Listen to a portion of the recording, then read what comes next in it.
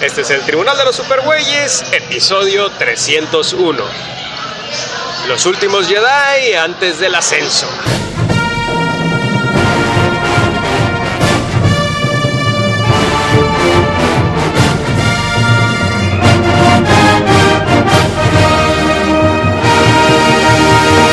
De todos los confines cósmicos del universo, se reúnen con papas y chelas las más poderosas fuerzas del bien que se hayan visto.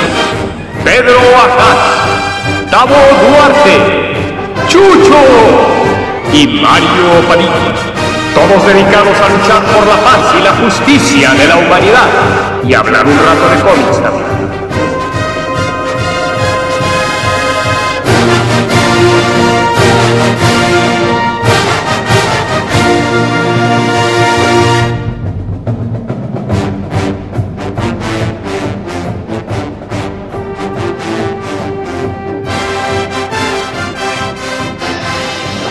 Somos Pedro Ajaz, Tavo Duarte y Mario Padilla. Y hoy, damas y caballeros, hoy vamos a hablar de algo que nunca se habla en este podcast.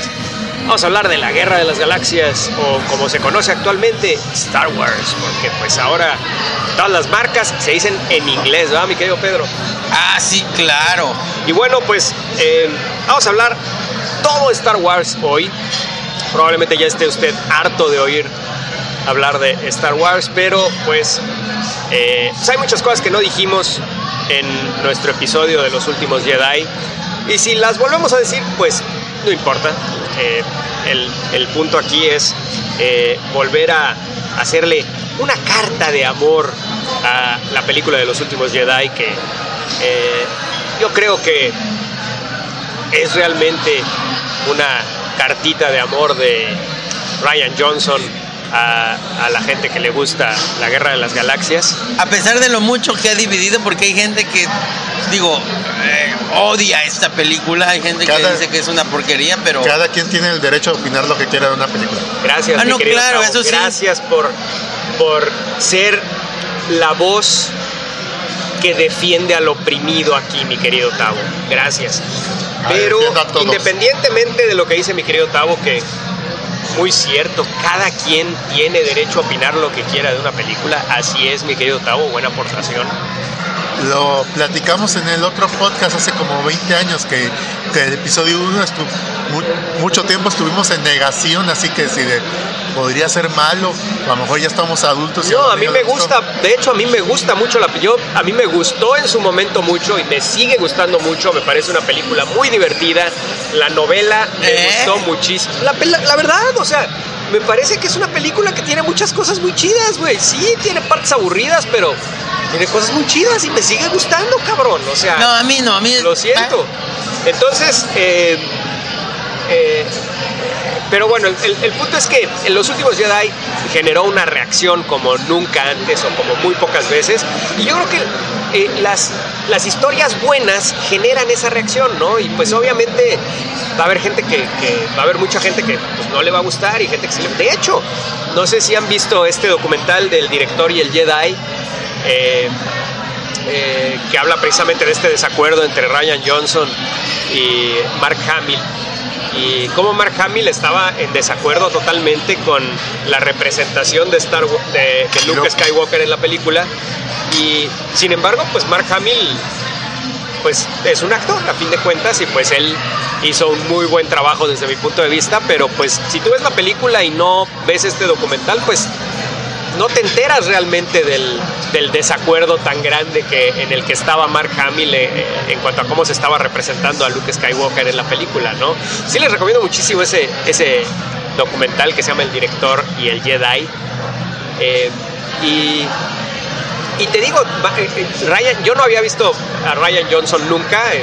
Lo había oído una vez en un podcast con Kevin Smith, en donde lo entrevistó sobre Looper. Y pues me pareció un tipo muy simpático, muy agradable. Se le oía la voz pues de una persona joven. Ahorita ya no se ve tan joven, pero la verdad es que se ve un tipo tímido en el documental, ¿no? Cuando lo entrevistan, pues no se ve un tipo asertivo en lo más mínimo, pero sí se ve que él defiende sus posturas y defiende sus ideas en cuanto a lo que él quería que fuera los últimos Jedi. Y pues yo creo que si está la gente quejándose o se está hablando de que Star Wars ha sido secuestrado por una megacorporación que es Disney y que ahora tiene ya sus ideas que quieren empujar muchas cosas en las películas, ¿no? Bueno, pues ahí tenemos aquí una película que es 100% la visión de un güey que pues es lo más cercano a lo que podemos tener actualmente a lo que Star Wars siempre fue, ¿no? Que independientemente de los cambios que le hayan hecho la gente que le ayudó a George Lucas, pues a fin de cuentas es la visión de George Lucas, ¿no? Y pues a mí me gustaba mucho la idea de que Rian Johnson hiciera más películas de Star Wars. Creo que eso ya no va a pasar. No, sí. Sí va a pasar. No va a pasar, yo no sé, yo como no veo noticias de eso y en fin. A ver, ¿y dónde lo leíste, Tabo? Pues que Abrams ya ahorita hace poco se peleó con Rian Johnson y que ya no quería nada con él. Pues qué triste, porque la verdad es que a mí me hubiera gustado mucho ver. A ver, ¿dónde lo leíste, Tabo? Y en varios sitios de internet lo reportaron de una entrevista que le hicieron. En SDP Noticias, güey, en elsombrerito.com, güey, eldeforma.com, no, ahí es donde lo vio. No, es que decía que J.J. Abrams no estaba de acuerdo con los cambios que hizo Rian Johnson y que pues ahorita que va a componer toda la próxima película, según. Bueno. A ver, justamente es bien curioso porque no sé si les he comentado que yo leo un sitio de películas que se llama Empire Online. Alguna vez les he dicho que lo leo. Y pues al contrario, o sea, ahorita justamente declaró Abrams que extrañamente... Yo no sé dónde sacamos que se pelearon. Ajá, no. Yo sepa, Twitter. No. Ahí está. Sí, Twitter es bien. De Abrams. Bueno, en fin, entonces, independientemente de lo que dice Tavo, el punto es que yo creo que esta película de Rian Johnson es, pues, lo más cercano a una visión de un güey y pues él,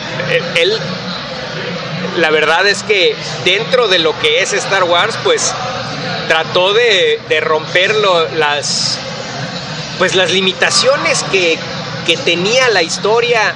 Yo creo que esta película es un parteaguas definitivamente para Star Wars, o sea, porque yo no creo que ni The Force Awakens ni Rogue One sean parteaguas para Star Wars. Los últimos Jedi sí, los últimos Jedi hace cosas muy diferentes con Star Wars que no habían hecho otras películas, ¿no? Y además, y hasta cierto punto hace una introspección de lo que realmente implica ser estos héroes en Star Wars que tal vez no siempre tienen por qué funcionarle las cosas, ¿no? Y yo hasta cierto punto comparo Los Últimos Jedi con aquella película de Arnold Schwarzenegger que se llama El Último Gran Héroe. ¿Se acuerdan de esta película? Ajá. ¿Cuál era a ver si se acuerdan, ¿cuál era la premisa del Último Gran Héroe? ¿La del boletito mágico? Ajá, ¿cuál era la premisa del Último Gran Héroe? Que un niño entra a una película de acción de las clásicas ochenteras y luego de repente cambia toda la acción en el mundo real y sus acciones ya no, el mundo no concordaba con su mundo y de repente, no mames, hay otra música que no sea de rock and roll, hay música clásica y si le pegaba a un vidrio se ensangrentaba la mano y la bala sí les hacía daño. Ok, bueno, mi amigo Tavo pues creo que no. Bueno, el tema general sería que el héroe perdió sus poderes de héroe de película, güey. Eso es básicamente el tema del Último Gran Héroe. Al salir el héroe de la película y pasar al mundo real, perdió los poderes de lo que podía hacer. Ya no podía salvarse instantáneamente de las cosas, ya no podía romper un vidrio de un carro de un puñetazo, en fin, ¿no? Entonces, decía yo que es una historia muy compleja, Los Últimos Jedi, ¿no? De hecho, ahorita estoy pensando cómo abordar realmente el platicar de la película, ¿no? Bueno, mira, y creo que algo que me llama la atención de que los que la odian dicen que esto no tiene nada que ver con Star Wars, hizo algo completamente diferente y nos arruinó todo. Cabrón, a mí esto es... Oh, es cierto, por cierto, mi amigo Pedro, el otro día, nada más que decíamos precisamente que como te habíamos adelantado este pedo, ya ibas a decir, pero mi amigo Pedro dijo que... ¿cómo dijiste? Eso, justamente. No, pero dijiste que ibas a decirnos por qué esta película sí se apegaba a Star Wars. Sí. Y yo te dije, ¿y por qué tiene que apegarse? Y tú y entonces tú ya le cambiaste. No. A ver. Ahora voy a decir como lo iba a decir. A ver, ¿cómo estuvo ese pedo? Yo creo que sí se apega perfectamente bien al concepto de Star Wars. Y se trata de alguien que le encanta Star Wars, o sea, de manera obvia. Porque, por ejemplo, claro, los Jedi son poderosos, los Jedi son muy positivos, pero en todas... Sí, tienen cuestiones que en las cuales siempre le aportan al universo y salvan a la gente, etcétera. Pero siempre han sido falibles los... Según yo, Star Wars es un estudio de cómo la Orden Jedi es una orden fallida y fracasada y llena de arrogancia, güey. Pues por eso, o sea, justamente, pero a ver, de que intenten hacer algo... Ahora, lo que dices de que se apega a Star Wars, ¿por qué tiene que apegarse? Y a ver, ¿y cuál es para ti ese apego? ¿Qué es para ti Star Wars? ¿En qué consiste eso? A ver, ¿en qué consiste Star Wars? En que justamente Star Wars nos habla de este contraste entre lo nuevo, lo tecnológico, con lo antiguo, y lo antiguo en general, no nada más con cuestiones místicas como son estas habilidades que tienen los Jedi o estas cuestiones vistas con un pequeño acercamiento a la ciencia ficción, si tú quieres, pero que tiene que ver más con ese otro tipo de cuestiones más metafísicas, si tú quieres, pero también con todo este aspecto humano acerca de cómo, bueno, pues es todo un ciclo en el cual, bueno, pues simple y sencillamente la oscuridad está contra lo negativo, y eso es lo que hace girar la historia como tal, ¿no? Entonces, la oscuridad contra lo negativo, exacto. Sí, o sea, perdón, la oscuridad contra la luz, y eso es lo que hace girar la historia como tal. Bueno, ahora, en esa cuestión, te digo, para mí se pega perfectamente bien a lo que es Star Wars, porque aunque los Jedi sí son una fuerza muy importante en la galaxia, sí se les debe mucho en todo, sí han tenido toda una serie de errores en todas las películas que son bastante importantes, que son bastante, y más si avanzamos la trama. Querido Pedro, y o sea, estos Jedi que han aportado tantas cosas positivas, mi pregunta más bien es la siguiente: ¿por qué esta película tiene que apegarse a esta idea que tú tienes de Star Wars? Porque definitivamente es una idea que tú tienes, porque yo creo que Star Wars es lo que quiera la persona que lo está haciendo que sea. La primera película de Star Wars fue una fantasía de vamos a salvar a la princesa. Nada más que pues tuvo la peculiaridad de ser en el espacio, ¿no?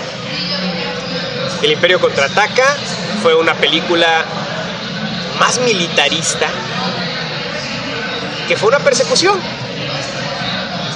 con tiempos muy extraños, que de hecho aún ahorita está a discusión exactamente cómo funciona la línea temporal del Imperio Contraataca. Pero pues básicamente toda la película es una persecución, y pues Luke mientras entrenando en Dagobah con Yoda.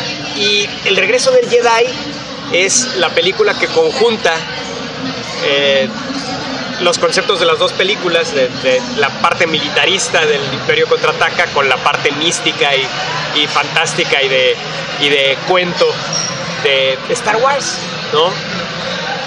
Luego en las precuelas, Star Wars hasta se convirtió en una cosa medio política, güey, en donde vemos a Obi-Wan diciéndole a Anakin: por la democracia, Anakin. O sea, tiene una carga de discurso político exacerbada.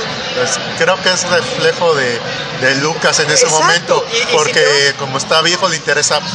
O sea, si te vas a otros medios, si te vas a libros, por ejemplo, hay libros de Star Wars que son 100%, como decía Tao hace rato, del Mandaloriano, que es lo que dice Jon Favreau, ¿no? Que es un western, ¿no? Y son 100% westerns. Mira, pero te vuelvo a repetir, todos tienen elementos de western. Ahora, ¿todas? Ajá. No todas, ¿no? Créeme que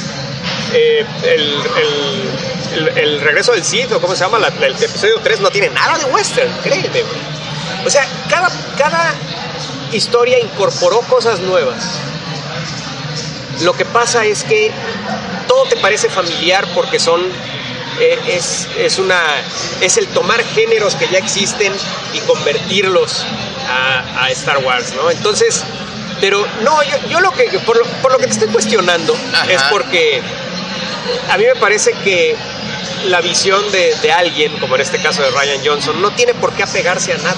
A ver, pero déjame decirte, yo creo que no tiene por qué apegarse a nada, y de hecho no se apega a nada que vino antes. De hecho, yo te diría que esta película de los últimos Jedi viene siendo la que tiene más ciencia, la más apegada a la ciencia ficción de todas.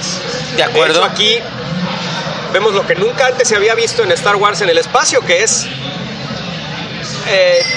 por ejemplo, en esta casi no se oye en el espacio, güey. Tenemos ruidos en donde vemos que el espacio es silencioso, güey. Cosa que nunca había pasado en Star Wars.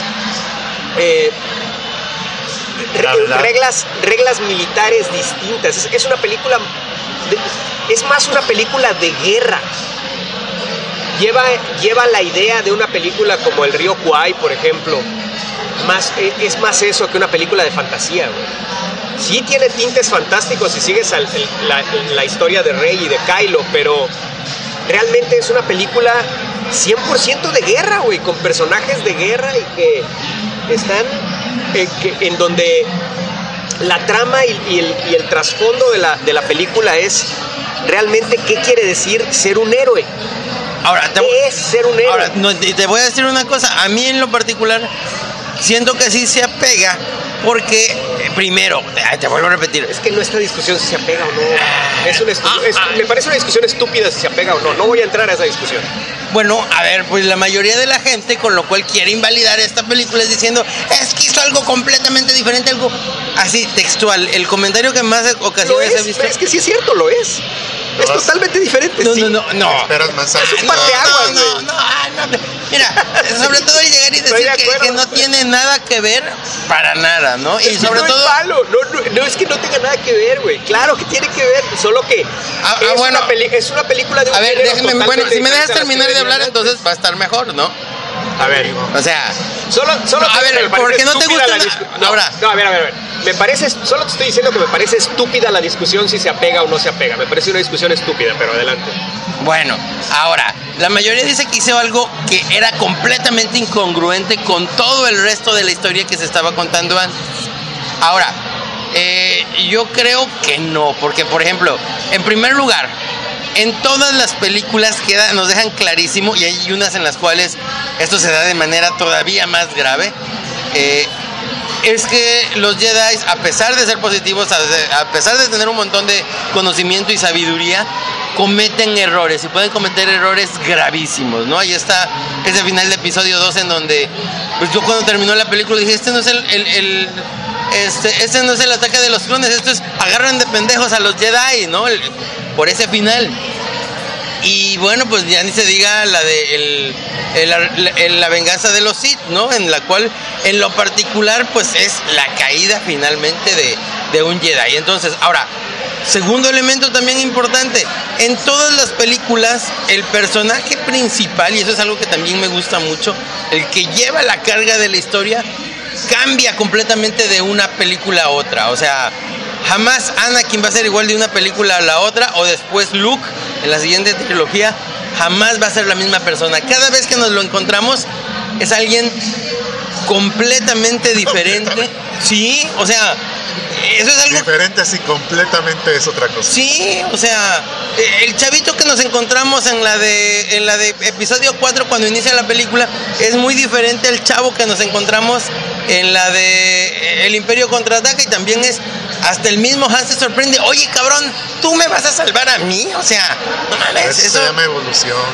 Claro, efectivamente. Pero no lo que voy es que la evolución va siendo de una manera radical con el personaje principal. O sea, igual el Anakin que ves en episodio 1 no es igual que el del episodio 2, ¿no? Que está bien o mal lograda esa transición, bueno, eso ya es otra cosa. Pero nadie comenzó a gritar, a decir de que Lucas había hecho algo completamente que no tenía nada que ver y que por eso había arruinado todo. Entonces, para mí, yo desde que me senté a ver la película, estaba bien metido en este mundo de Star Wars. Claro, ahí sí te lo voy a decir, manejado de manera con elementos sorpresivos, con cosas que no me esperaba, lo cual me encantaron. Pero yo creo que es lo que busca uno en una película. Claro, por supuesto, pero... O sea, yo debo decir, con todo lo que me gusta el episodio 7, yo lo que busco al ver una película de Star Wars es que me sorprenda, cabrón. Sí. Vaya, yo que consumo tantas historias de Star Wars. De hecho, vaya, platicándoles ahorita, estaba leyendo un libro que... Hasta les voy a decir el nombre de la autora, porque la verdad es que vale la pena para que no la caguen comprándolo. Acabé devolviendo el libro, porque además fue compra digital, güey, con una suscripción, entonces con la misma va de regreso, güey. Se llama Resistance Reborn y la autora es Rebecca Roanhorse. Bueno, es increíble. Se supone que esta historia... Pedro, no sé si te estoy aburriendo, estoy platicando este pedo para que me digas. Se supone que esta historia es de cómo la resistencia pasó de donde termina los últimos Jedi, que básicamente terminan un puñado de rebeldes en el halcón milenario, a cómo empieza la película actual, Rise of Skywalker, en donde pues ya es otra vez una resistencia formada, ¿no? Entonces, pero la verdad es que es increíble lo aburrida que está la pinche novela, güey. Es un villano aburridísimo, una trama aburridísima, güey. La verdad es que pocas veces dejo de leer un libro de Star Wars. La verdad es que lo dejé de leer a la mitad, lo boté a la mitad, me da hueva seguirlo leyendo. Y tal vez tenga que ver con que pues está demasiado encasillado en lo que tiene que explicar, no sé, pero sinceramente no me dieron ganas de seguirlo leyendo. Pero el tema es que la mayoría de las historias que consumo de Star Wars siempre me sorprenden de alguna manera, siempre traen algo nuevo, ponen algo nuevo sobre la mesa, ¿no? Y yo, como les he platicado varias veces, antes yo leía siempre la novela antes de ver la película de Star Wars, ¿no? De hecho, hasta hace relativamente poco, hasta los últimos 3 episodios, salía antes la novela, o sea, te daba tiempo de leer la novela antes de ver la película, ¿no?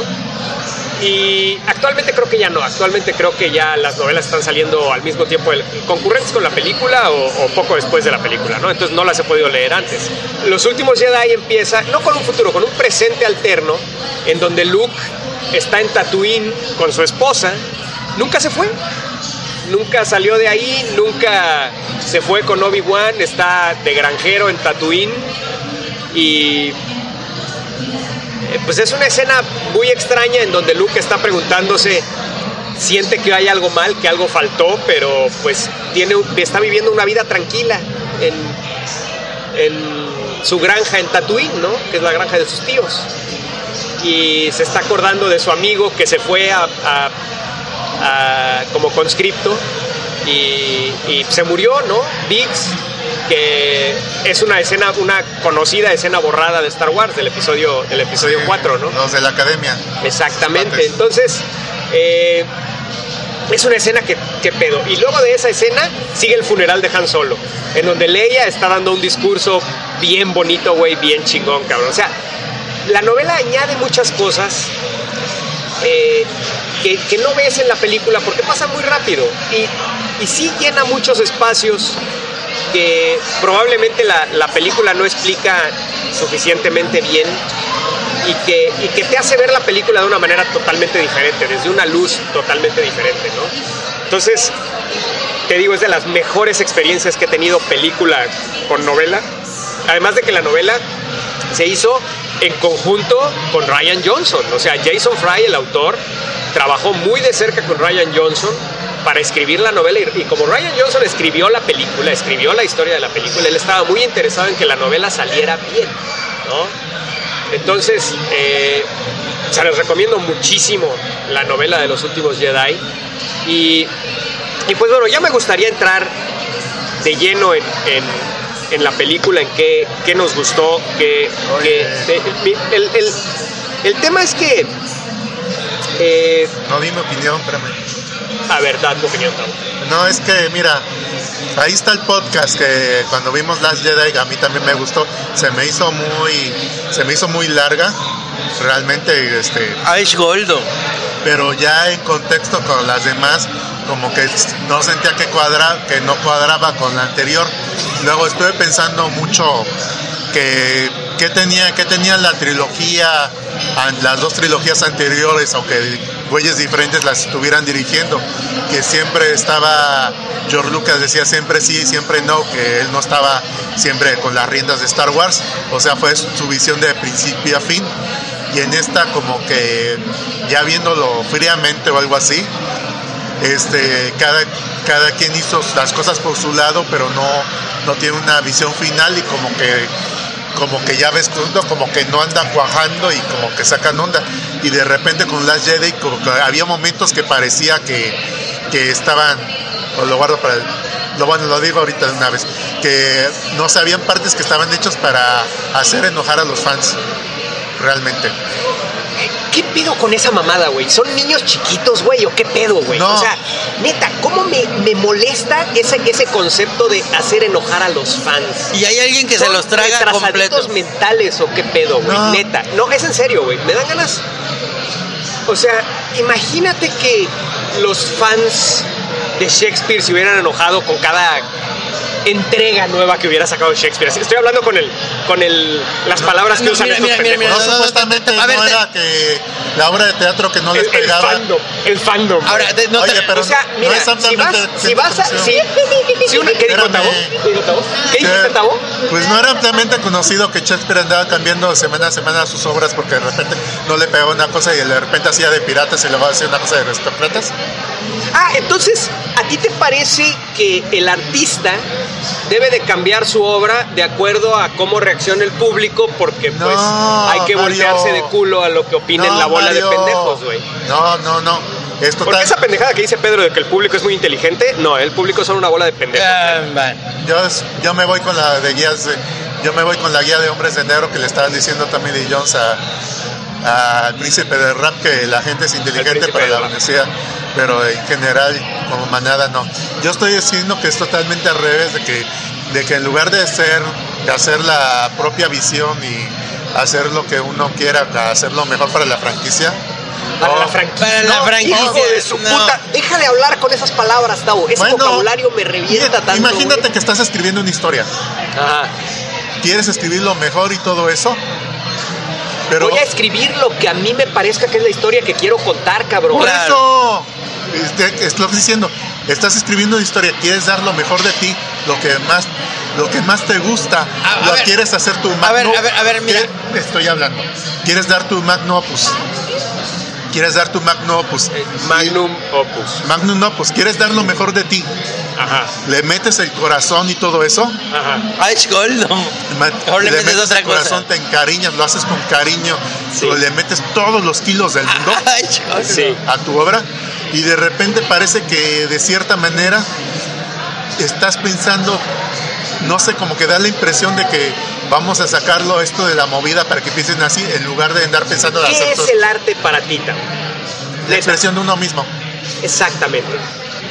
Estoy jugando, pues por medios totalmente legales. Me llegó en un paquete de prensa un juego de Star Wars que se llama Fallen Order, que acaba de salir. Porque la verdad no iba yo a pagar 1,500 pesos por esa madre, güey, sinceramente. Podías esperarte 2 años y pagar 300. Y bueno, rápidamente es un juego que empieza muy bien, empieza muy bonito. Hasta dije, oye, qué padre, hicieron una cosa chida, se ve que le echaron cariño. Y de repente el juego se convierte en el juego más genérico que te puedas imaginar, tomando elementos de otros juegos que funcionaron muy bien e incorporándolos, haciéndolos mediocres. Es un juego mediocre, lo estoy jugando porque pues está divertidito, güey, pero la verdad es que es un juego tremendamente mediocre, cabrón. No, y clásico juego que te sueltan en un lugar y tienes que matar lo que se mueva, güey, y así, cabrón, ¿no? O sea, en fin, entonces... Okay. Pero ese juego complació a esta bola de pendejos, güey, ¿no? Entonces, no voy a tocar este tema de qué hacer para complacer a estos cabrones o qué no hacer para complacer a estos cabrones, porque gracias al internet, actualmente, estos cabrones tienen voz, güey, y son una bola de pendejos, cabrón. Yo lo que te digo, y te lo firmo, y el tiempo me va a dar la razón, Los Últimos Jedi va a pasar a la historia como la segunda, si no es que la mejor película de Star Wars, después del Imperio Contraataca. O sea, a mí me gusta. Cada vez que la veo, me gusta más, cabrón. A mí, desde que la vi, me gustó más que el Imperio Contraataca. Cada vez que la veo. Adoro el Imperio Contraataca, Sí, pero o esta sea, me gusta más. Cada vez que veo esta película, me gusta más. Cada vez que vuelvo a experimentar la historia de la película, me gusta más, cabrón. Vamos a hablar de la trama ya, ¿no? Ok. A ver, la película comienza con la evacuación de la base de la Resistencia, ¿no? Porque la Primera Orden está ya encima de ellos, ¿no? Y sí, es una batalla muy emocionante, güey. Tiene de las mejores escenas de batalla naval en el espacio de Star Wars que haya yo visto, con reglas muy distintas, reglas de física muy distintas. Aquí tenemos bombarderos que sueltan bombas que funcionan con gravedad, güey. Caen estas bombas, cabrón. Creo que ya dijeron que son magnéticas ahora. X, cabrón. Pues sí, pero... No es el punto es representar algo parecido a una guerra, a lo que veíamos en los aviones en la Segunda Guerra Mundial, cabrón. Exacto, porque es más, vamos a ser honestos. A lo mejor eso lo usó en el guión y para la explicación, para el que le encontrara ese agujero, Rian Johnson. Pero cabrón, hasta se ven cómo se mueven, como si se mueven. Exacto, el objetivo es despertar este pedo de...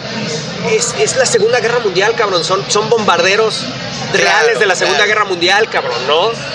Y este pedo de que vemos la escasez, porque siempre... En todas las películas de Star Wars vemos que las naves rebeldes o la flota rebelde son un chingo, cabrón. Piensa en A New Hope, por ejemplo, en Star Wars, la primera película de Star Wars. Destruyen X-Wings un chingo, pero sigue habiendo más, güey. Y de hecho, cuando te explota la Estrella de la Muerte, pues dices, no mames, quedaron un chingo, ¿no? Porque pues vienen y quedan un chingo, güey. No. Aquí verdaderamente vemos la escasez de la flota de la Resistencia. Son pocas naves, güey. No, y vamos más allá. Algo que, bueno, ese es un elemento que robó de Star Wars. Que robó de Star Wars un autor por ahí de Carmatrón y lo aumentó. Que es el hecho de que en las batallas morían de los buenos y que eso era como que muy... doloroso, que eso era algo como que muy especial. Y aquí me gustó porque en la película sí te dejan muy claro en este inicio, cuando muere este personaje, la hermana de Rose, te dan a entender eso, que los otros personajes incidentales también son importantes. Entonces esa parte me gustó mucho. A ver, pero el punto de esta batalla es...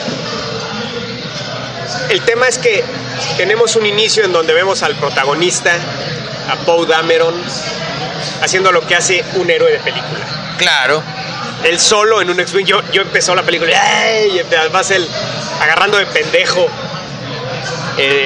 a este idiota, ¿cómo se llama? Hawks. El General Hawks. Al General Hawks. Y él solo destruyendo todo el armamento de este destructor inmenso. Que es un asesino de flotillas. Ese Star Destroyer solo puede destruir una flota completa, güey.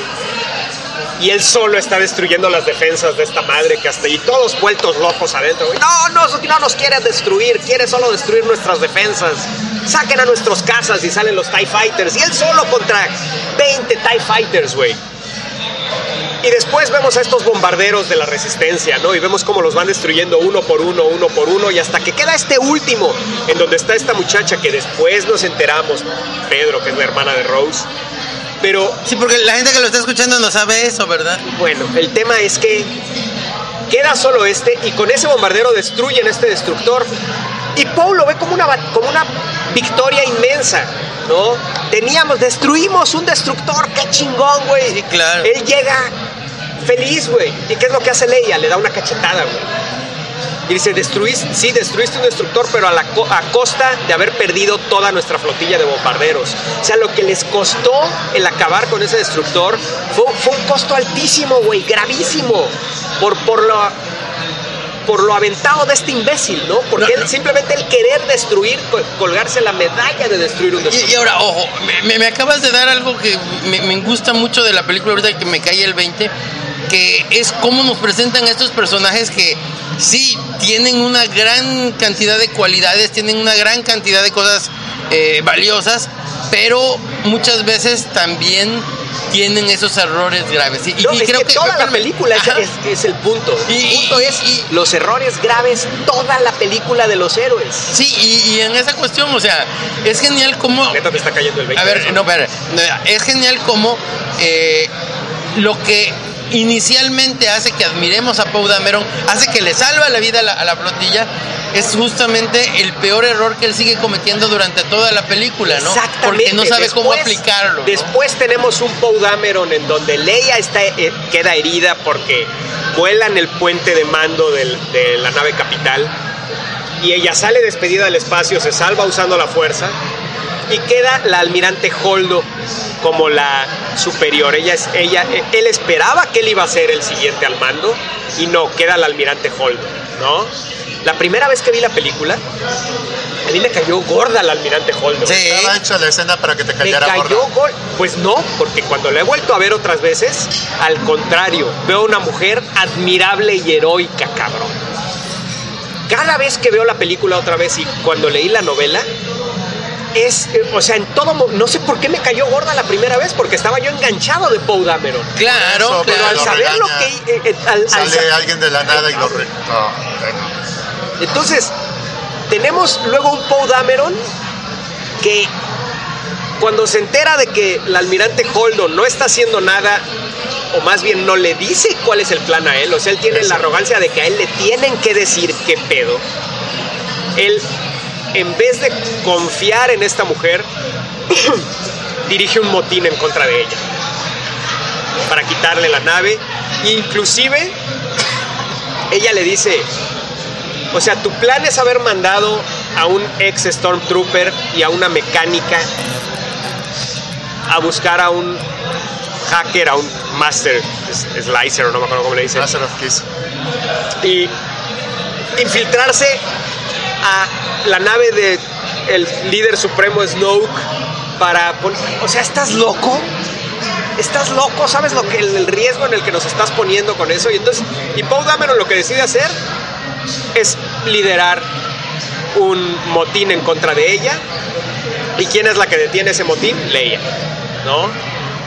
Inclusive ya que está el desmayado después del motín, lo están metiendo al transporte y hasta le dice el almirante Holdo, me cae bien este güey, es un hothead, es un... pero me cae bien, ¿no? Y ella dice, también, yo también. Y entonces ya se despiden y Leia le dice, esa escena me gusta un chingo, que le dice Leia, es que ¿cómo te vas a quedar? No soporto más pérdidas, porque ella le dice, alguien tiene que quedarse a pilotear el crucero.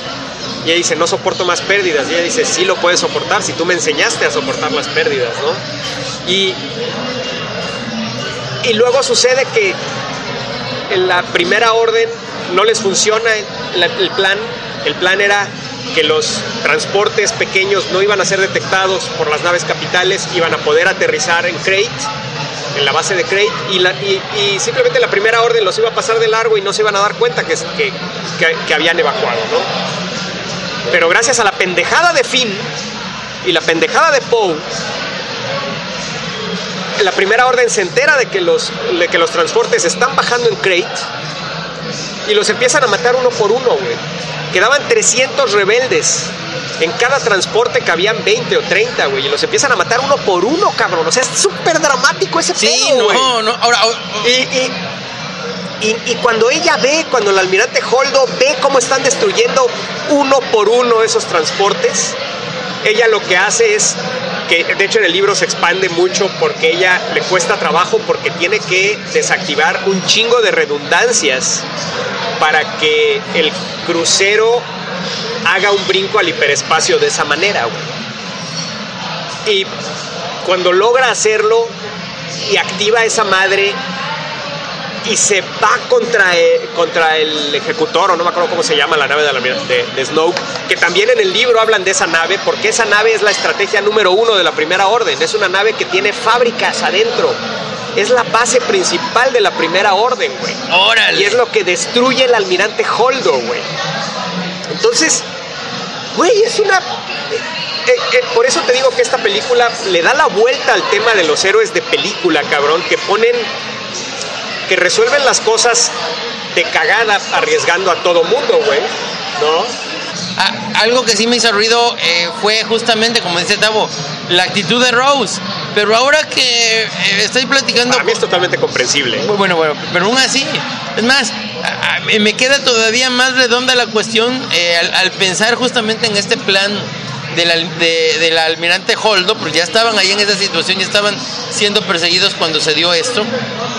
Porque justamente para que funcionara bien esto no debía de salir nada de información, no, pero el tema no debía es de salir ninguna persona. No, pero yo lo que entiendo, al menos después de leer el libro y ver la película, es que Rose no estaba ahí por órdenes de nadie. Sus pistolas. Ella estaba ahí porque su hermana se había muerto por defender a la flotilla y ella no iba a permitir que nadie desertara. ¿Sí? Y la verdad es que pues también está chido, o sea, Rose, ese es otro tema, o sea, Rose, hubo todo un pedo alrededor de Rose.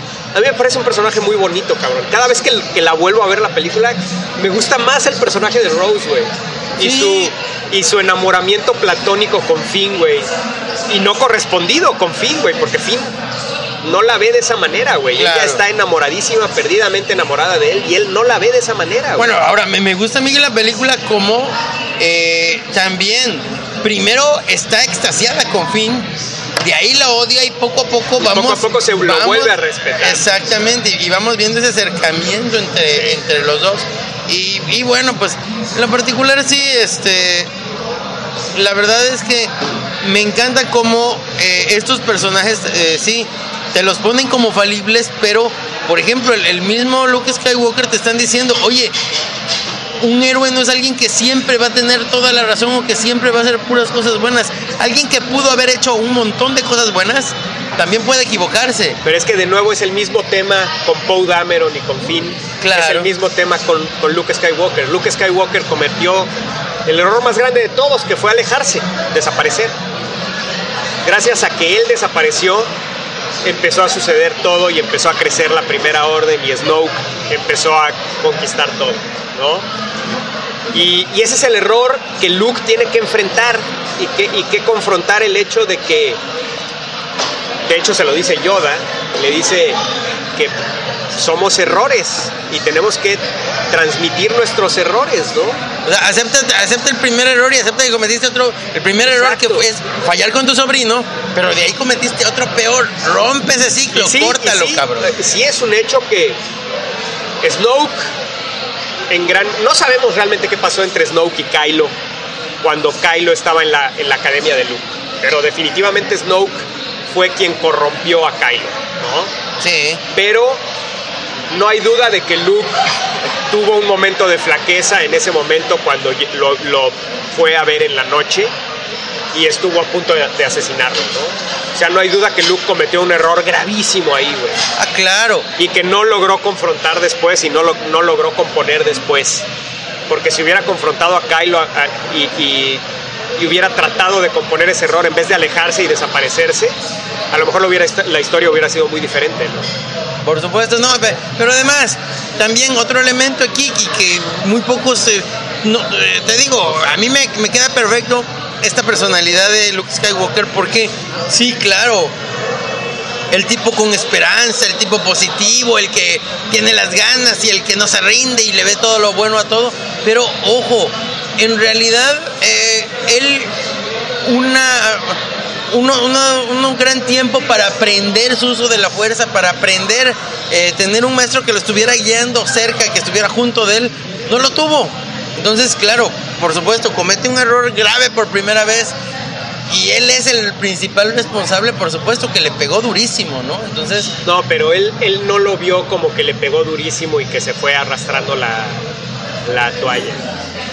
Él se fue para proteger, porque él se percibió a sí mismo como un peligro.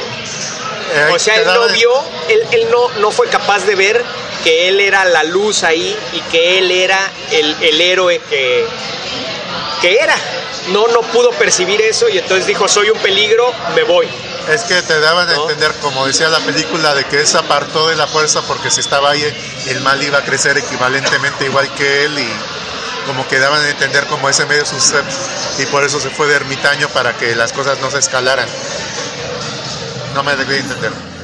No, o sea, yo creo que la filosofía de Luke más bien es, no voy a entrenar más Jedi porque no soy capaz de hacerlo, y no y además soy un peligro porque no o sea, no puedo cometer errores, ¿no? El valor de Luke, bueno, al menos en esta película, no era tanto sus habilidades Jedi, que pueda lanzar rayos por los ojos, evitar planetas o lo que quieran, sino era más bien porque Luke es un símbolo, no sé, tipo Superman para toda la galaxia. No, al contrario. El pedo con Luke es que no confrontó sus errores, punto. Y dejó de creer en sí mismo. No confrontó sus errores y entonces sus errores crecieron de un tamaño monumental, güey. Ese es el problema. O sea, si él hubiera confrontado el error que cometió con Kylo, a lo mejor Kylo no hubiera caído como cayó, güey. Pero como Luke no lo confrontó, se fue. Y ese fue el pedo, güey. Y ese fue el error tan grande que cometió Luke Skywalker, ¿no? Entonces, pero bueno, entonces el tema de la película, porque mucha gente, ay, qué pendejada el entrenamiento de Luke Skywalker a Rey, ¿no? Es que no es, o sea, Rey en esta película, en esta serie de películas, la fuerza es muy diferente. O sea, Rey no necesita entrenamiento, güey. O sea, Rey es como si, de hecho lo dice Yoda, no hay nada en esos libros, no son bestsellers, le dice Yoda. No hay nada en esos, sí, no hay nada en esos libros que Rey no tenga ya, ¿no? Entonces, y eso es muy interesante, porque además a mí me gusta mucho cómo Rian Johnson le da atributos a la fuerza que nunca antes había tenido, ¿no? Un elemento importantísimo en la película es estas conexiones de la fuerza que se crean entre Kylo y Rey, ¿no? No hemos hablado de Kylo, porque para mí Kylo es el protagonista real de estas películas. Kylo es, o sea, estas películas son la historia de Kylo, son la historia de Kylo Ren. Y yo cada vez me convenzo más de que Kylo Ren es el reverso de Anakin Skywalker. Como Anakin Skywalker comenzó siendo un niño y un Jedi y terminó con la máscara, igual Kylo Ren o Ben Solo o Kylo Ben, como le dicen, Kylo va a comenzar con la máscara y va a terminar redimido, ¿no? Y no sé si va a terminar muerto o va a terminar como un Jedi. Yo creo que pero a mí me gustaría que terminara como que es lo que creo que va a pasar. O sea, yo creo que Kylo va a ser el héroe al final y va a terminar como el héroe y va a ser la luz con Rey, porque además otra cosa que tampoco me queda duda ya es la atracción tan tremenda que hay entre Kylo y Rey. A Kylo le encanta a ella, güey, y ella como que no le disgusta a Kylo, güey. Obvio, sin playera. Sí, ese momento es que esas escenas de la conexión entre Kylo y Rey son buenísimas, ¿no? Y que al final, y en lo que desemboca eso, que fuera una trampa de Snoke, pone a Snoke a otro nivel, cabrón, porque claro, siempre dicen que es un emperador de segunda clase. No, güey, a mí me parece me pareció en esta película muy buen villano, güey. Y su diseño y su cuarto del trono, güey. Esa escena del cuarto del trono, güey. Y esa pelea con los pretorianos, güey. Qué bruto, qué increíble pelea, güey. Y cómo le revela a Snoke que él creó la conexión entre ellos para atraerla a ella, porque ella no iba a aguantar, no iba a resistirse a esa carnada, ¿no? De traer a Kylo a al lado luminoso de la fuerza. No, ahora, ¿no? A mí donde de plano desde el inicio me ganó Snoke como villano, como personaje, fue cuando llega Kylo Ren y le dice, ¿por qué crees que le doy tanto poder a Hux? Pues tener un perro rabioso atado puede ser muy útil, ¿sí? Y yo dije, ay cabrón, o sea, me encantó cómo estaba escrito esa frase, porque ahí estaba como siendo condescendiente con Kylo Ren. Y fíjate que Hux en la novela se le da mucho trasfondo al poder militar que tiene Hux, porque Hux al parecer viene de una línea muy fuerte de comandantes, güey. Que mató a su papá. Y es un tipo que tiene un poder muy grande sobre el ejército de la Primera Orden, ¿no? Entonces, por eso es que resulta tan importante el güey, y por eso parece un pendejo, pero pues todo el mundo lo respeta, ¿no? Y la verdad es que ahí sí es el personaje que menos me gusta de estas películas de Star Wars. Es que no me gusta Hux. Que le ponen un tono chistosón y patético. Sí, pero el tema es que no le veo cómo ese güey puede ser el comandante de tal ejército, ¿no? O sea, pero pues bueno, ahora se parece a Starscream casi. No, yo lo siento que al contrario, lo que pasa es que Hux simple y sencillamente está entre un montón de gente poderosa, ¿sí? Y creo que por eso se siente frustrado, pero es más, esta idea de cómo seguir a la resistencia, iba a decir los rebeldes, a la resistencia se le ocurre a Hux. O sea, pendejo no es. No. Yo creo que de todas maneras, si no hubiera tenido a estas dos personas que dominan la fuerza, que es a Kylo y a ¿cómo se llama? Snoke. A Snoke, él bien podría haber llevado pues la Primera Orden, a lo mejor no a las alturas que los otros dos, gracias a que pueden usar la fuerza, pero yo creo que también hubiera hecho cosas, la verdad, valiosas, que también hubiera sido bastante destructivo y bastante temerario. Y en esa cuestión, mira, me encantó cuando de regreso, cuando le menciona eso a Kylo, porque yo dije, ay, este pinche Snoke, por un lado está siendo condescendiente con Kylo, le está diciendo, ay, mira, para eso nos sirve. Pero en pocas palabras, le está diciendo a la audiencia y está dejando claro de qué manera está manipulando constantemente también a Kylo Ren. O sea, eso de Hux manipular a Kylo Ren. No. Snow. Snow. O sea, esa misma frase de decir, claro. tener un perro rabioso bien agarradito, ¿sí? Es muy útil. Y sí, o sea, es justamente lo que está haciendo con los dos. Sí. ¿No? Entonces, y te digo, a mí me parece uno de los personajes más interesantes en todo Star Wars, Kylo Ren. Y me parece un personaje muy bien escrito, güey. O sea, porque además es un güey joven, no es tan poderoso como Darth Vader, para nada, es mucho más vulnerable que Darth Vader. Y todo lo que pasa con él en esta película, la batalla del final, güey, en donde Luke cuenta totalmente con que Kylo, con las frustraciones de Kylo, ¿no? O sea, que el plan de llegar como llegó, presentarse como se presentó Luke, iba a jugar con las frustraciones de Kylo, y le salió perfectamente porque pues Kylo respondió tal como Luke esperaba que respondiera, ¿no? Bueno, ahora, y me encanta también cómo en esta película, así como te dejan claro que estos grandes héroes son bastante falibles y pueden ser bastante pendejos, le ponen también esa gota de humanidad a Kylo, no nada más como tú dices cuando está con Rey, sino también en el momento en que siente que va a disparar a donde está su madre. Sí. O sea, ahí realmente duda el tipo. Ahí se nota realmente y hasta se le ve. No solo no duda, no lo hace. O sea, exactamente. Presiente que ella está ahí y son los cazas, los TIE Fighters que vienen atrás de él los que destruyen ese puente de mando. Sí. O sea, y te vuelvo a repetir, o sea, duda.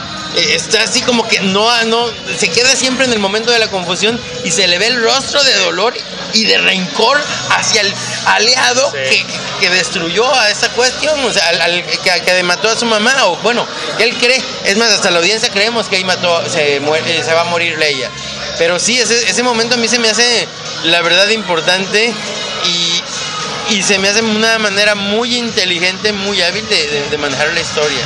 Y independientemente de la historia en sí, la película tiene visualmente las escenas más espectaculares, creo, jamás vistas en una película de Star Wars, ¿no? La escena del trono de Snoke, estas vistas minimalistas, que se ve todo rojo, pero es visualmente impactante esa escena, güey. Y además, con una pelea hecha cero... animación, o sea, no tenemos estos güeyes brincando por todos lados. O sea, es una coreografía que filmaron. Claro. Realmente están sucediendo esas cosas frente a ti, están peleando todos y es una coreografía de pelea súper bien hecha, güey. ¿Crees que sea la única que en la próxima película ya los veamos peleando como episodio 1 o episodio 3? No sé, Tavo, no creo. Pero luego las escenas de obviamente la batalla de Krayt al final visualmente es espectacular, güey. Genial. O sea, es la batalla más espectacular, creo. Aparte de la batalla de Hoth, de veras que la batalla de Krayt es impresionante, pero además en la batalla de Krayt se añade el tema de la escasez que yo te decía, ¿no? Son 8 planeadores de estos deslizadores que sacan todos destartalados, güey. Y el halcón milenario, eso es todo, güey. Claro. Y no hubo TIE Fighters para destruir a los deslizadores gracias a lo que dice Finn, que dice, realmente odian esa nave, güey, porque cuando llena el halcón milenario se lleva a todos los TIE Fighters, güey, y dice, realmente odian esa nave. Ahora, me encanta igual, para los que dicen que hizo algo que no tiene nada, ahí se nota el amor de Rian Johnson por Star Wars, porque esa escena era en el momento más tenso, sí. Y justamente como nos recuerda episodio 4 cuando llega Han Solo, ¿no? Claro, y por supuesto, el que diga cómo odian esa nave hace un guiño genial de nuevo, a toda la historia que ya ha avanzado antes, ¿no? Y como todo en esta película, gran parte de esta película son tramas que eso sí es una de las quejas que tenía la gente, pero es el punto de la película. Una de las grandes quejas del público, al menos quejas que yo consideré válidas en su momento, es que grandes partes de trama no resultan en nada, ¿no? Planeta Casino. El planeta Casino lo percibe la gente como que no resulta en nada. Todo lo que hicieron Finn y Rose en ese planeta Casino no sirvió para nada. De hecho, sirvió para que se descubriera el plan de la Resistencia de escapar en transportes y aterrizar en Krayt, ¿no? En eso desembocó, a fin de cuentas, claro, las acciones de Finn y Rose, ¿no? Entonces, pero el punto es precisamente lo que pasó ahí, la historia, el presentarnos ese planeta Casino y presentarnos cómo esa gente que está ahí tienen ese dineral y están con ese derroche porque están lucrando de la guerra entre la Resistencia y la Primera Orden, güey, ¿no? Ahora, y vamos y lo lucrativa que es esa guerra. Ahora, ¿no? y vamos más allá, o sea, y el final de esta película, o sea, yo creo que sí resuena con el final de la película, porque cuando están todos jodidos, Rey le dice a Leia, oye, ¿qué vamos a hacer? O sea, y le dice Leia confiada, tenemos todo lo que necesitamos aquí. Y es decir, ¿cuál es el principal recurso de esta nueva rebelión, de esta resistencia? Las personas que decidieron quedarse. Y para que Poe se convirtiera en líder, para que Finn se decidiera, ahora sí que Finn se decidiera por fin a ser este guerrero, esta persona que está completamente comprometida contra la tiranía, tuvieron que haber vivido eso los dos, cabrón. Exactamente. Entonces, claro. Poe tuvo que haber cometido esos errores, güey. Tuvo que haber perdido a la flota de bombarderos. Tuvo que haberse rebelado en contra de Holdo y luego ver lo pendejo que se vio. Claro. Dirigiendo un motín en contra de Holdo porque se vio bien pendejo. Más con ese acto heroico de ella. Pendejísimo, güey. Olvídate, independientemente de se vio pendejísimo, güey. Pero si no, nunca se hubiera convertido en pasar de ser un piloto a ser el verdadero líder de la resistencia, ¿no? Y Finn se convierte en la inspiración, güey. ¿En la verdadera inspiración? La verdadera inspiración, ¿no? Y la verdad es que ninguna de las tramas no desemboca. Lo que pasa es que son tramas que sirven para desarrollar a los personajes, no para que sucedan cosas. Y eso es lo que no entienden esta bola de pendejos. No. Y a ver, y desarrollan personajes y nos dejan claro que los personajes son importantes. Ahorita me acaba de caer el 20. No nada más los héroes, los que conocemos. No, también, ese es el punto de la película. A ver, también ahí nos deja claro cómo el haber entrado en contacto con este niño, de alguna manera lo terminó de dejarle claro que él puede lograr algo, este niño esclavo al final, que él puede lograr algo, y así como este niño esclavo debe de haber mucha gente, ¿no? Y eso es el recurso, regresamos al mismo tema de lo que dice Leia, que es lo único que necesitan. Claro, el problema es que, bueno, más bien lo que pasa es que Rian Johnson lo hizo de manera muy inteligente y no lo dejó así clarísimo de, miren, la gente ya nos va a apoyar. Exactamente. Entonces, todo, o sea, esta película no es condescendiente para nada con el público. Todo lo deja a que tú lo decidas y no es nada obvia, güey. No. Y por eso, pues, la neta, para la gente, pues no es una película para gente pendeja. Bueno, mira. No es una película a Chucho hasta este momento no le gusta la película. Pues, la neta, ahora sí que si le queda el saco que se lo ponga Chucho. No es una película para pendejos, cabrón. Y la realidad es que es una película que desarrolla bien chido a los personajes y que pone muchas cosas muy emotivas, güey. O sea, en general, yo creo que lo que va a pasar en The Rise of Skywalker es que, pues, obviamente, Kylo Ren va a regresar a ser Ben Solo y pues supongo que el enemigo va a ser Palpatine otra vez, no lo sé, o Darth Sidious, no lo sé, güey. O tal vez tengamos alguna sorpresa, porque en general lo que es la publicidad, lo que es los trailers, no, generalmente es desvía la atención de lo que realmente sucede en la película a la mera hora. Pero sí creo que Kylo se va a convertir en Ben Solo y Ben va a salvar a la galaxia, ¿no? Y yo creo que esta película es un excelente puente para eso, ¿no? Y de verdad lo creo, que esta película va a pasar a la historia de Star Wars. Si no es como la primer película, la más trascendental, tal vez cuando menos la segunda más trascendental. Ahora te voy a decir una cosa. Decía ahorita, nos comentaba Tavo de que estaban peleados Rian Johnson y no van a estar peleados. Y Abrams, no, espérame. Ahorita, por ejemplo, por lo menos en cuanto a nivel de historia, sí declaró Abrams que, al contrario, muchas de las cosas nuevas que trajo Johnson con los últimos Jedi quedaron perfectos para hacer esta película. Dice, muchas decisiones que yo no hubiera tomado, que yo ni se me ocurrieron, y que llegó él y decidió hacerlas, como la muerte de Luke, yo no lo hubiera hecho. Que es la mejor muerte que pudo haber tenido Luke Skywalker. O sea, salvó a todos. O sea, él dijo, le dice a Rey, ese diálogo me encanta, güey, que le dice a Rey, ¿qué crees que voy a hacer? Que voy a llegar con mi espadita a ponerme enfrente de 20 Star Destroyers y toda una flotilla y un ejército, ¿y qué voy a hacer? Ok. Y es precisamente lo que hace al final, güey. Claro. y la verdad es que o sea, Y funciona, güey. No, pero espérate. Eso es lo más genial, cabrón. Yo me acuerdo que la primera vez que vi la película, veo a Luke Skywalker parado frente a todos estos. Yo dije, aquí ya todo se fue a chingar a su madre. O sea, ¿qué va a pasar? ¿Qué va a hacer? Los va a levantar todos como... Ya. Sí.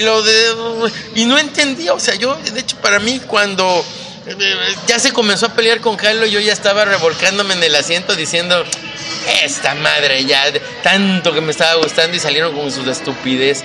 Cuando, ¡oh, sorpresa! O sea, me ganó otra vez y bueno, sí, la verdad es que lograr ese nivel de sorpresa para mí sí fue algo que no cualquiera logra. Entonces, bueno, esta película, yo lo resumo así, es una serie de derrotas que hacen que estos personajes crezcan muchísimo, o sea, se conviertan en otra cosa que no eran antes, y todas estas tramas que se dice que no llegan a nada, no es que no lleguen a nada, es que estas tramas desarrollan a estos personajes y los hacen convertirse en otras personas. Y bueno, y creo que la mayor queja que tengo de los últimos Jedi, y creo que ahí es algo que ahí sí no le permitieron modificar a Rian Johnson, es el personaje de Rey.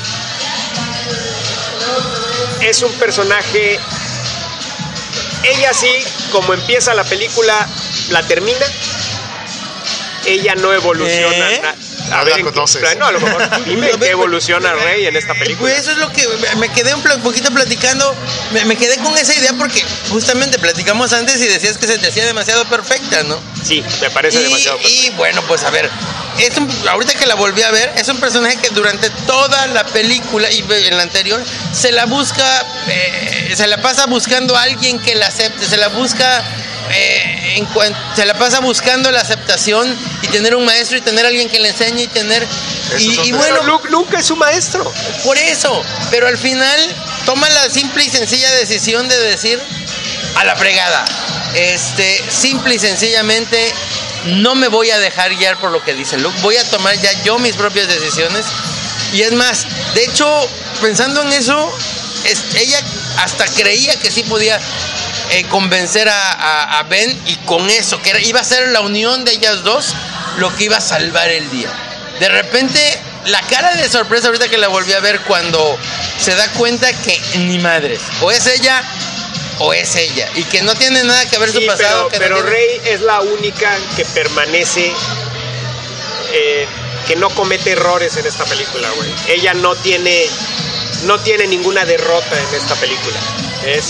Ella no cambia de la manera en que cambian los demás, güey. Pues a lo mejor no tan radicalmente, pero... No, es que no cambia, Pedro. Ella lo único que reacciona a la situación. Si quieres saber realmente qué pasa con Rey en esta película, ella cae en la trampa de Snoke.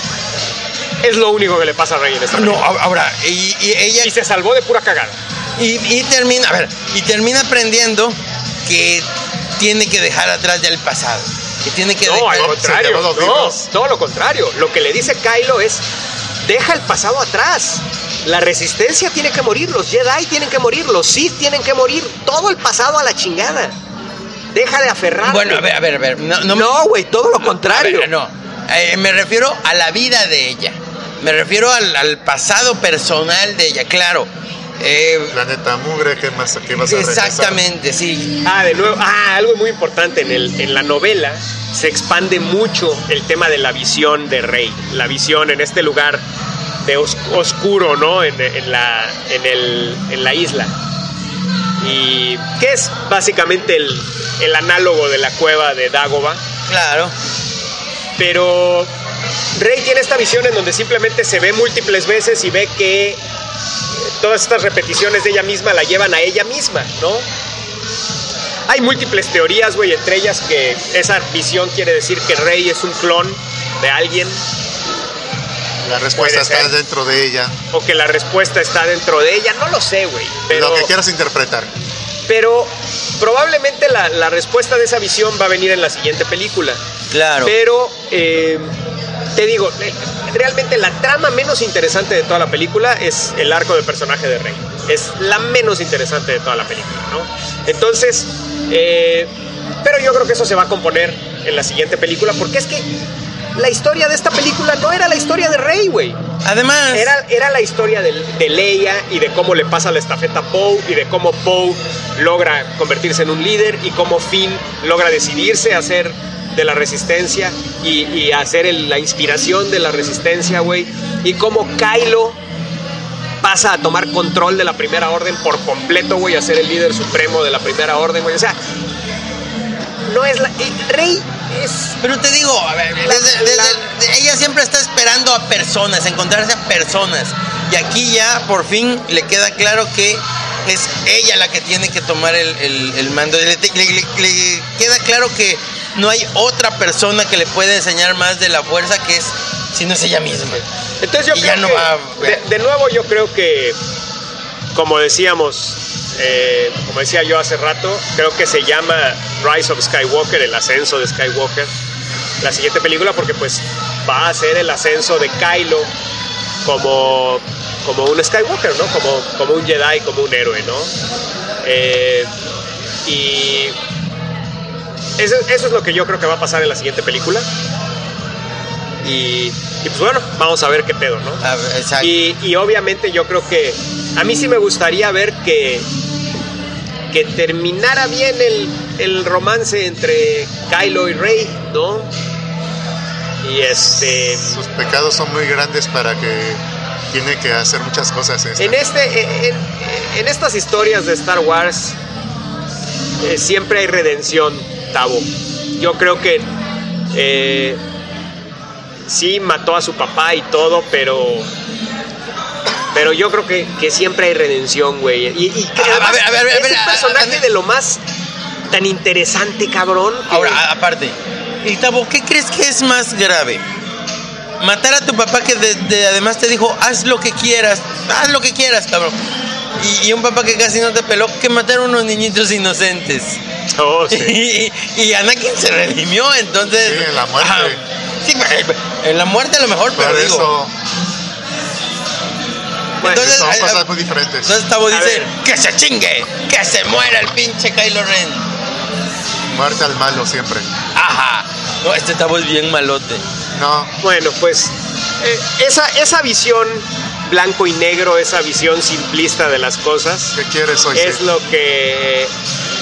no, es pendejo, güey. O sea, es una visión súper simplista de las cosas, güey, que pues... No, es que para llegar a la redención tienes que trabajar por ella, no puede ser dada así por sí.